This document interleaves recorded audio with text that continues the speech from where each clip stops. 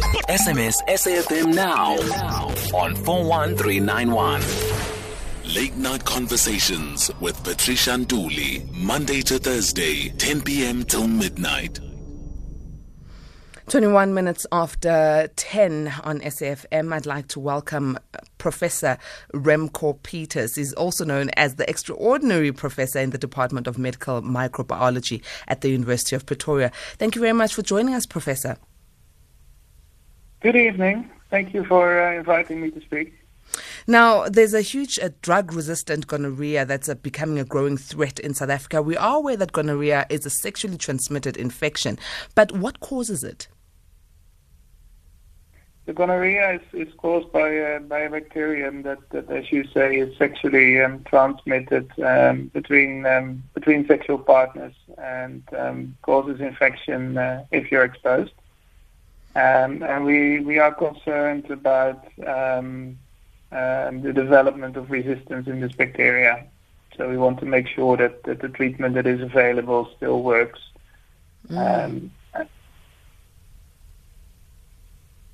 Are you still there, Professor? Sorry? Are you still there? Yeah. Can you hear me? Now, yes, I can hear you clearly. Now, we are aware that when one has contracted gonorrhea, it can lead to a lot of different things like genital discharge, complications in pregnancy, sometimes even infertility. But when one has to test for gonorrhea, is it as simple as just a blood test or looking out for some of the signs, then going for the blood test? So what we do in South Africa is we look for symptoms. So we wait for people to come to the clinic or to visit their doctor if they have certain symptoms. And like you say, if they have genital discharge or when they have pain, when they urinate, and they go and consult with their clinicians and get treatment.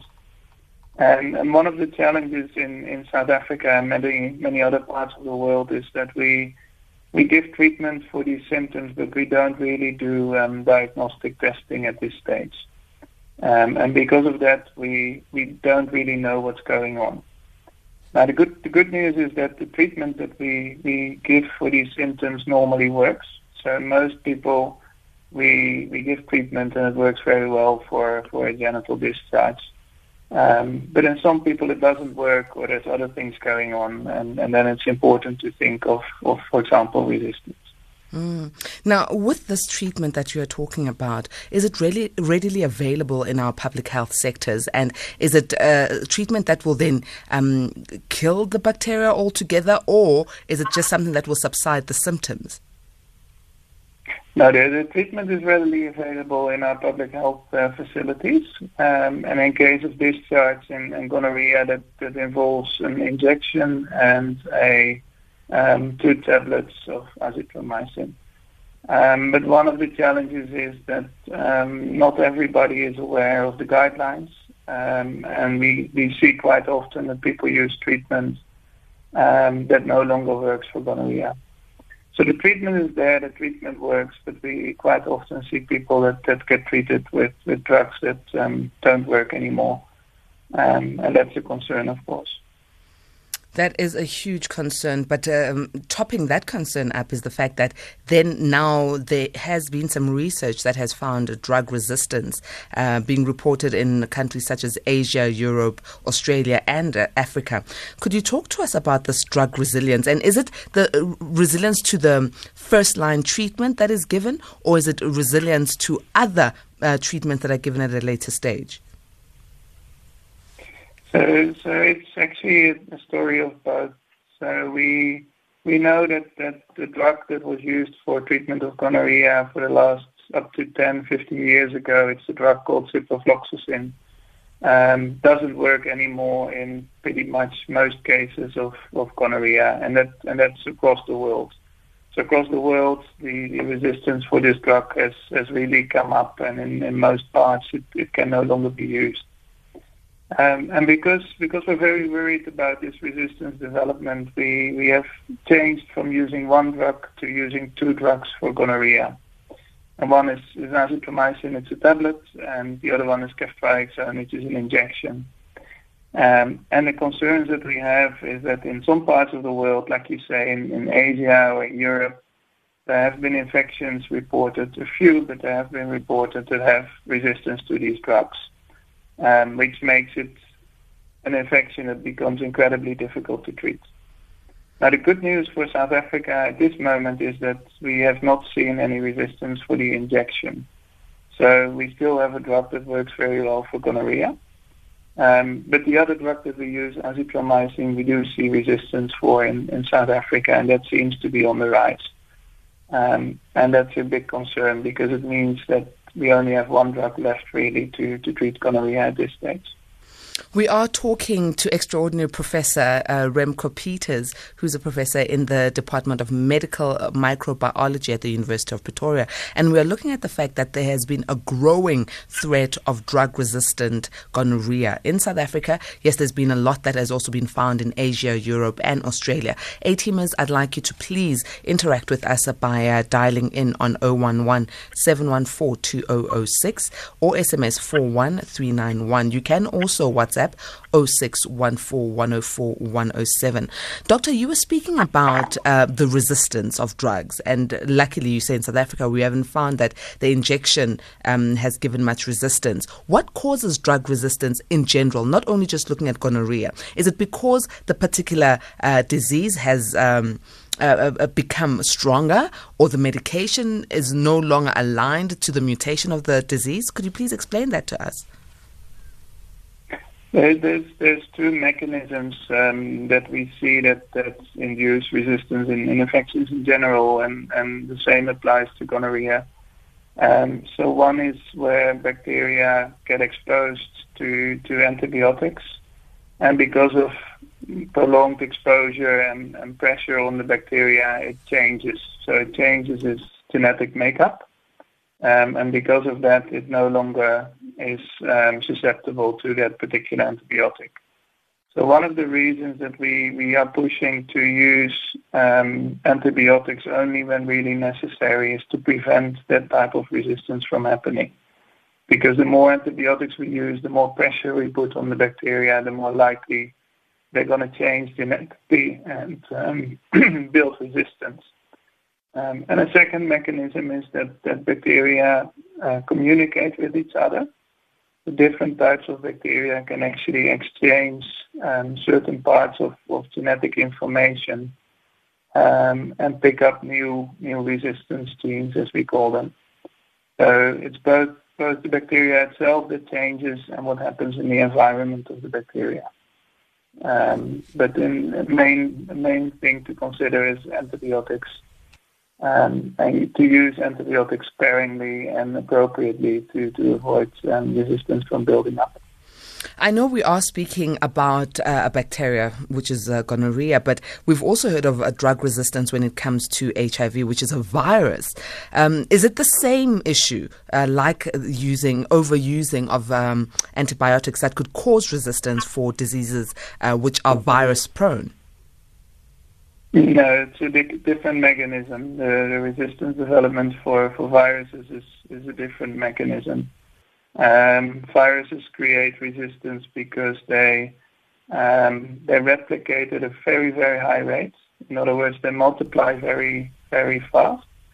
And in that process, they make some errors in the multiplication. And if one of those errors actually is helpful and makes the virus resistant to a certain drug, then that population will continue to replicate. So it's slightly different. So it is slightly different. I think, Doctor, we need to understand more about this drug resistance around viruses and diseases such as TB. And I think it's a total different topic that we need to have you on air for, since you are the extraordinary professor in these things. Let me take our A-teamers' calls. I'm going to start off with Ngonde. Honorable Ngonde, good evening. Evening to you, Patricia Nguleko. Patricia, again, man, I'm sorry, I'm going to give your age away. You were not born during the early 80s. Patricia, we were, to be honest with you, very promiscuous, right? And we had a drug that we got from the hospital. to treat this disease, okay? It was not called amoxicillin or penicillin. It was very strong. The drug was called bicillin, right? Antibiotic. But it did the trick. But, you can't walk properly. Every Jack and Jill would know that you were bitten by gonorrhea, right? Because they would recommend that you should go to the hospital with your own transport, not public transport. Otherwise, you became a laughing stock. One. Now, Patricia, to cure this type of thing, I shall say the side effects.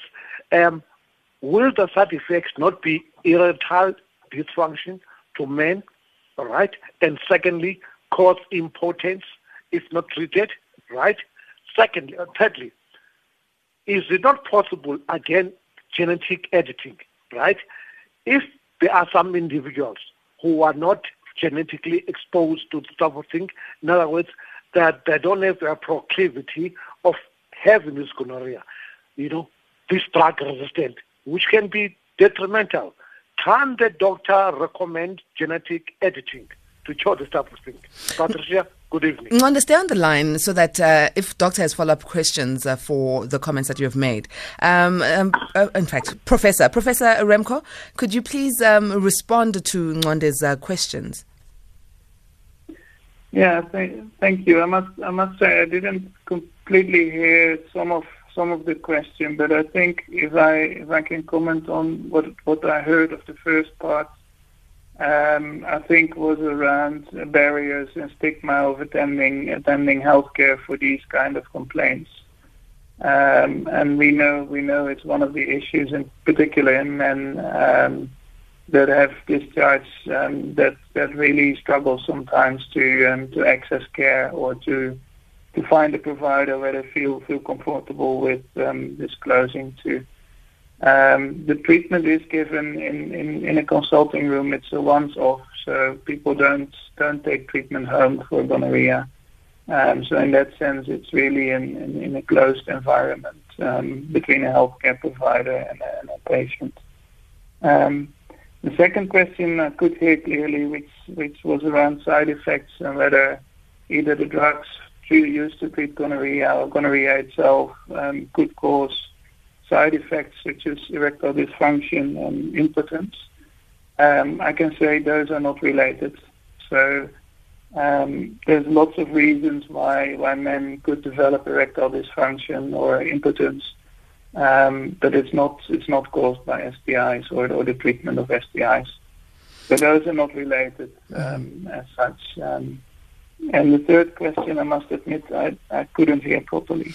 Ngonde, perhaps if you could please just repeat the question on your genetical modification. Okay, what I was saying, Patricia, there are some males, obviously, who do not have gonorrhea, right? I'm thinking what Dawson and Crick did to that DNA helix, right, which the doctor should be aware of. If it can be found that in that chromosome 23 pairs, that there is no existence, right, genetically of this gene, right, being like you, Patricia, being exposed or being susceptible to having this gonorrhea. Now, you then take that gene that does not have gonorrhea or does not have a likelihood of having a gonorrhea, and then with some genetic editing, right, they can be cured. There cannot be a disease, Patricia, that can have difficulty. I understand bicillin is no longer being used, right? That was an antibiotic. This cured us immediately whilst we were promiscuous. And we could go on without bad habit because we knew that bicillin was there and it cured us immediately. Okay. Ngonde, let me permit Professor Peters to respond. Thank you, Ngonde. Professor. Thank you. I think you are trying to ask about bicillin and the use of bicillin for gonorrhea, which you're right, we did use it before, and It can work for gonorrhea. We do know that the resistance at the moment is quite high. So about 40 or 50% of our gonorrhea strains will no longer work with bicillin at the moment. So it's no longer going to help us treating gonorrhea in a number of men. Okay, and let's move to another A-teamer here who's holding patiently. Nkalanga, good evening. Patricia Benzito and the professor, how are you? Good, thank you, Nkalanga.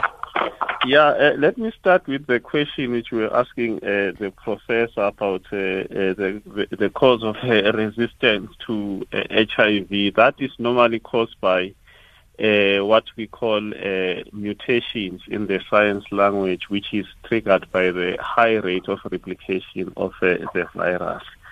Then the second one, fortunately, here in South Africa, the drug which the professor was talking about, which we call ceftriaxone, no resistance has thus far been noted here in South Africa. But the cause of concern, though, is that we've got azithromycin as well as cefixime resistance, and that should send sound and send alarm bells to the scientific community, because it means that the ceftriaxone might be next. But the question which I want to ask the professor, Prof, is that anecdotally, there is a scant evidence that gonorrhea is prevalent in the MSM. The professor should know what is MSM. It's males who have sex with males, for the benefit of your listeners. But what worries me, though, is that the surveillance programs that we have here in South Africa does not include MSMs, which means that we might be sitting with a bigger problem. Hence, I'd like to check with the professor that in future, is it possible to include this type of population? All right. Hold the line, Nkalanga. Professor, here's the question around MSM and the prevalence of gonorrhea in South Africa. So I didn't get the gentleman's name, but I think he is spot on. His summary of our concerns are right around the drugs, around resistance emerging to our standard drugs. What we know globally is that the resistant strains that are found more frequently in our high-risk populations. Mm-hmm. So it's men with many partners, but also men who have sex with men. And there's different reasons why resistance would emerge there first. And the important reasons for that is that rectal infections and oral infections actually are treated less effectively with the drugs that we are using, so they're more prone to develop resistance. We did a research project in collaboration with Janova Health Institute in Johannesburg, where we did test a group of MSM and high-risk men for gonorrhea and resistance, which was work done by my PhD student, Litebo Gomaduna. And we did find a relatively high rate of, in particular, azithromycin resistance in that group. Mm-hmm. A big concern for us is that, and you're absolutely right, at the moment the surveillance that is done in South Africa is done in the general population and not focusing perhaps on the population at highest risk for this type of resistance. And that is a gap that we would like to close. So we have been speaking with the NICD as well to see if we cannot set up a project to do proper surveillance in MSM in South Africa. So spot on. Yeah. Go ahead, Nkalang. Yes. Hence, I wanted to strongly emphasize to the professor that a multi-pronged collaboration, as he has mentioned, with the NICD, MRC, and various institutions of higher learning, I think that can yield positive results, because even though that it's outside of the topic, HIV itself, it's very high amongst with MSM. That's a population which needs special attention in my books in terms of ongoing research. Thank you very much, Ngalanga. Thank you. All right. Let's move on to KGM. But before we do so, I'd like to remind you, A-teamers, that we are speaking to extraordinary professor in the Department of Medical Microbiology at the University of Pretoria, Professor Remco Peters. And we are looking at the case study that has found that there is a drug-resistant gonorrhea that is a growing threat in South Africa. And amongst other countries as well is Asia and Australia. So it's not just us here in South Africa, but we need to be very vigilant about it. If you'd like to weigh in on this conversation, A-teamer, you can dial 011-714-2006, or you can SMS on 41391. Those WhatsApps that you have sent, we'll get to them shortly on 0614-104-107. Social media platforms at SAFM Radio, at Patricia N. Ntuli, hashtag SAFM LNC. Good evening, KGM, good evening. Good evening, Pat. Good evening to Professor and to the listeners. Gonorrhea. Pat, Rona S. Basarwa. There's sometimes I wish I knew these herbs in your language, or in the language that many people understand, which is English. There's cure. There's something called Microbiology in Setswana. I don't know if there's anybody who would know that tree in English, so that we can share with the listeners.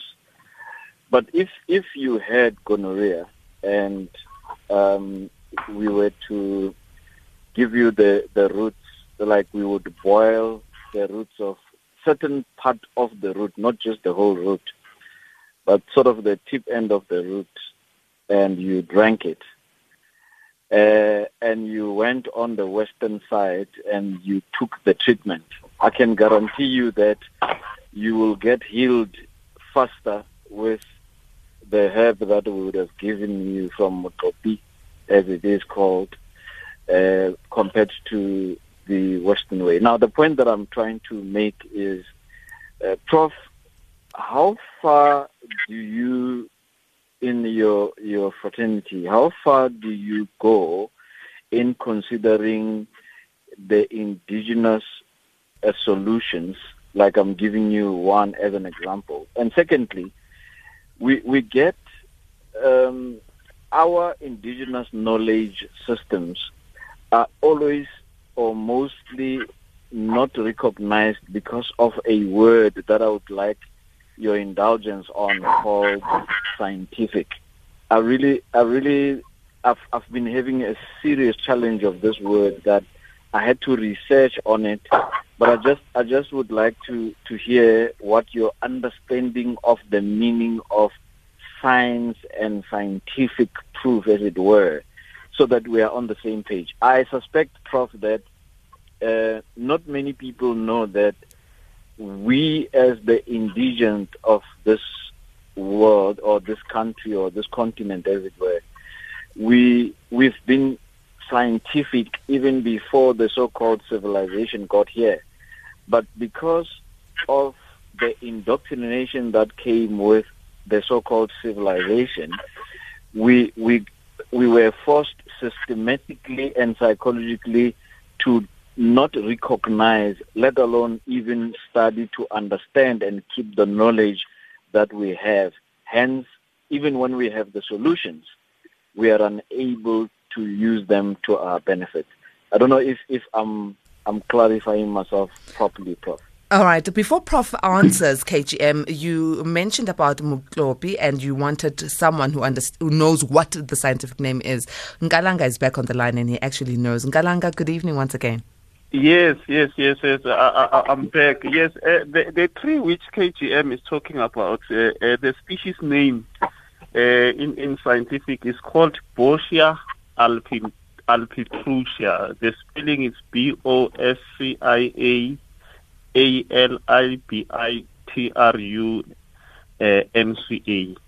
Ngalanga, where do you get that from?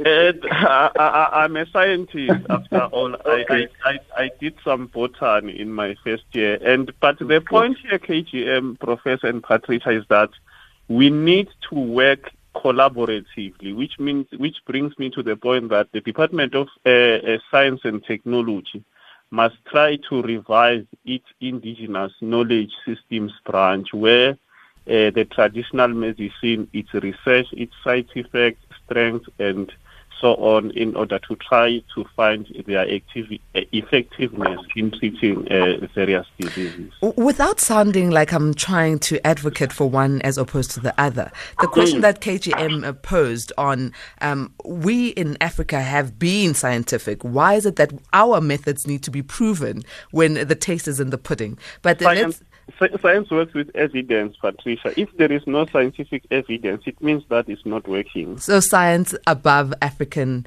scientific evidence? No, if there is evidence that the African knowledge is working, it must be researched, evidence found, its potence, strengths and weaknesses, side effects must be found. Therefore, it can be approved as a drug.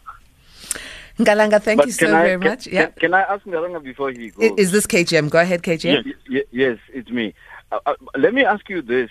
In your knowledge, you talk about it has to be approved. Approved by who? Because when we use these herbs, as it were, we approve them on the basis of our own experience as indigenous. I am a Mosara, Bush people, as it were. Now, I can tell you, I can show you a lot of solutions that are not the so-called scientifically proven, but I can give you a lot of people at home that will tell you that this heals this heals this. For instance, if you were to break your arm or your leg or any part of your bone, I would be able to use herbs that will not just restore, but also heal the wound of your broken bone and the flesh itself within 4 to 6 hours. You don't get that in the so-called medical or scientific way of doing things. Yet you don't get scientists coming to us and saying, but we hear or we see or we know that we can do this. Let's rather advocate for this because it's better than what we're doing. My point is, why should science approve what we already know that is better than what science can give us? Well, okay. I think Ngalanga and KGM, I think this is a whole different topic altogether. Science versus African remedies. Just a minute. I'll give you half a second because I need Professor Remco, who's our guest, to respond. And then the two of you, I'm going to invite you so we have this conversation alongside with other professionals where we talk scientific evidence versus African medicine. KGM, thank you very much for calling. We'll get Professor to respond. Ngalanga, your 30 seconds so that you can just conclude. Yeah, if we don't know, you see, before a drug must be approved, we need to know its dangers, drug-to-drug interactions, how does it interact with other drugs, its dosage, how is it used, the mechanism of action, and so on. It can be functional. That's why I'm saying the challenge is out there for scientists to explore the area of indigenous knowledge system to try and bring traditional knowledge to help the community. Thank you so very much, Ngalanga. Professor Peters, I'm going to allow you to respond to this heated debate, but I really enjoyed it after the break. This is SAFM Late Night Conversations. SMS SAFM now on 41391. Late Night Conversations, Monday to Thursday, 10 p.m. till midnight.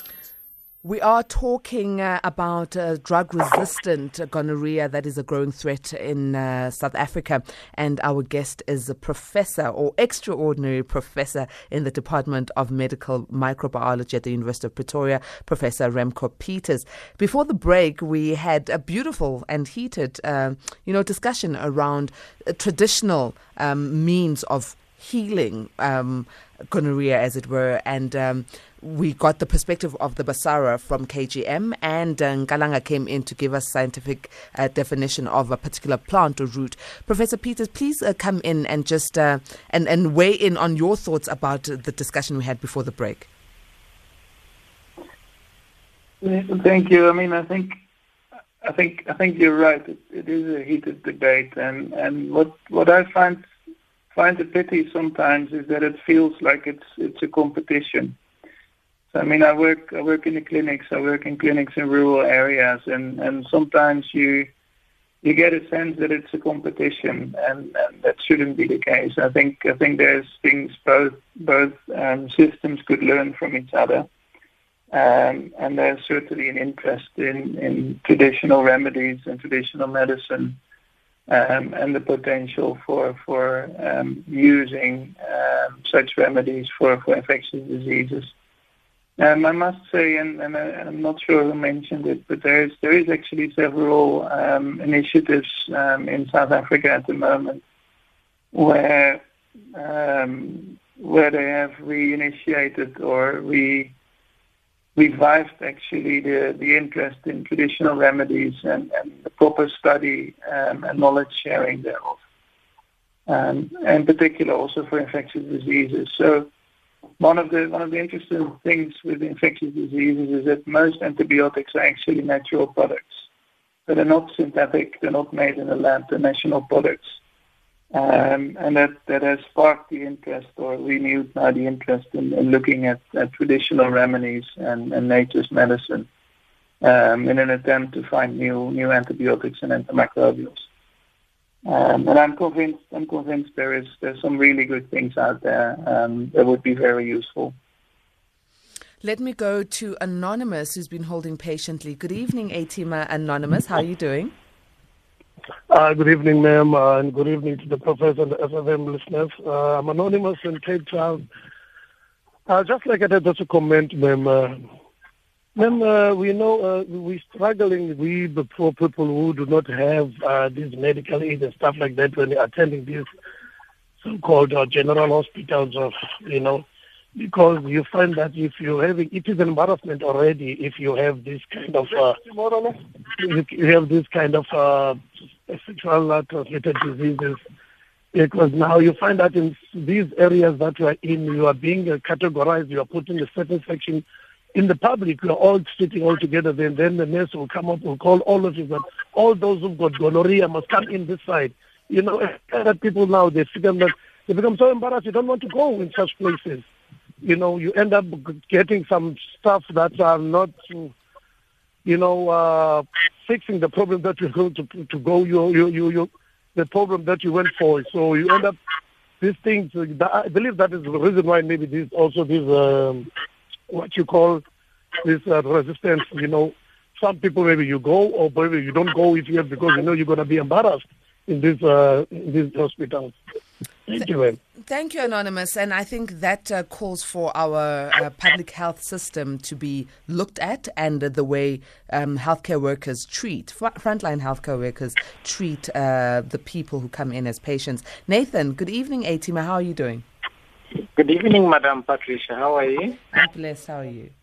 I'm okay. Okay, Madam Patricia, I wanted to ask the professor. I remember when I was still younger, our dad has a big farm, so there are some people who used to work at that farm.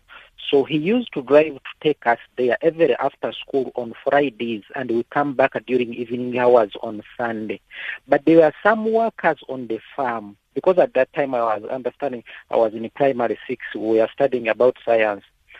But there are some people who used to acquire gonorrhea, and they inject them PPF,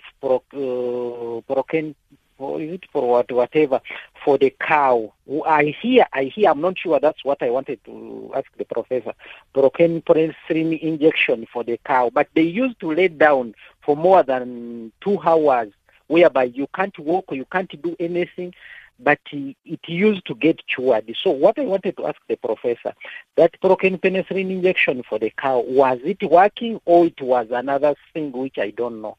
Thanks, Madam Patricia. Thank you, Nathan. Professor Peters, please do respond if you do know about this. About this, it's a novel story for me, but I know there's lots of stories out there like this. So this is certainly not a story that, there's many stories out there, and I'm sure there's some truth in some of them, if not most of them. But this story or this type of story I've not heard before. Okay, and the last call we're going to take is from Anonymous. Good evening, A-Teamer. Good evening to you, Patricia, and your guests as well. How are you? Excellent, thank you. Okay, I can hardly hear you. I think you're far away from me. I make my own antibiotics and everything from my kitchen. Mm-hmm. All right, I take 9 different powders, 8 powders and some juices, and I'll give you, it's a pinch of everything in a cup of water, a ginger powder, a pinch of ginger powder, garlic powder, nutmeg powder, clove powder, cardamom powder, cinnamon powder, aniseed powder, turmeric powder, and the 9th one is I use 1 or 2 teaspoons of lemon juice together with orange juice, fresh orange juice, or you can use lime juice and orange juice, and I boil them together in a cup of water, not in tea or not in herbal teas, in just water. And I use 2 teaspoons of, after it's boiled, I use 2 teaspoons of honey or molasses or 1 teaspoon of each, which I use, and it helped me also for the COVID-19. Okay. You even use this fresh. If you got fresh ginger, you can just use quarter piece of fresh ginger or 1 clove of garlic, or if you got fresh or freshly. But okay, so Anonymous, does this particular antibiotic help with gonorrhea or any other ailment? Yes, this is an antibiotic, can help you for everything. It can heat up your stomach. It can heat up your lungs. It can protect you from getting colds and flus. Thank you very much for sharing. You're welcome. I'm going to ask Benzito to take all those ingredients down for me. We'll try it. And okay. Before we close off, I've got a WhatsApp here from Dutluleng in Klerksdorp, who says, very interesting topic. Our people must know that sexually transmitted infections can be cured and, most importantly, prevented. So our people must continue to use condoms. Professor, as we close off, please give us your parting shots. Are you there, Professor? Yes, I can. You were breaking up for a second. So I was saying, as we close off, can you please just give us your parting shots with regards to the topic that we had on hand? Well, the parting shot is that we should all be aware that these STIs are out there. They're increasing, and we should all do our best to prevent and condomize and seek help if we get sick. Thank you so very much, Professor, and looking forward to discussing with you other drug-resistant diseases in the near future. And just for us to give a disclosure, we are not promoting any of the remedies or, that we've spoken about, whether they be traditional or from your kitchen or roots that we spoke about. We're not promoting anything. We were just sharing information. And I'm looking forward to some time in the near future where we will have this discussion around scientific, research around medicine and traditional research or medicines that are available and that are working. That discussion is going to come very, very soon. This is Late Night Conversations. Let's move to the newsroom. Beautiful Zolega Kodashe is waiting for us. Good evening.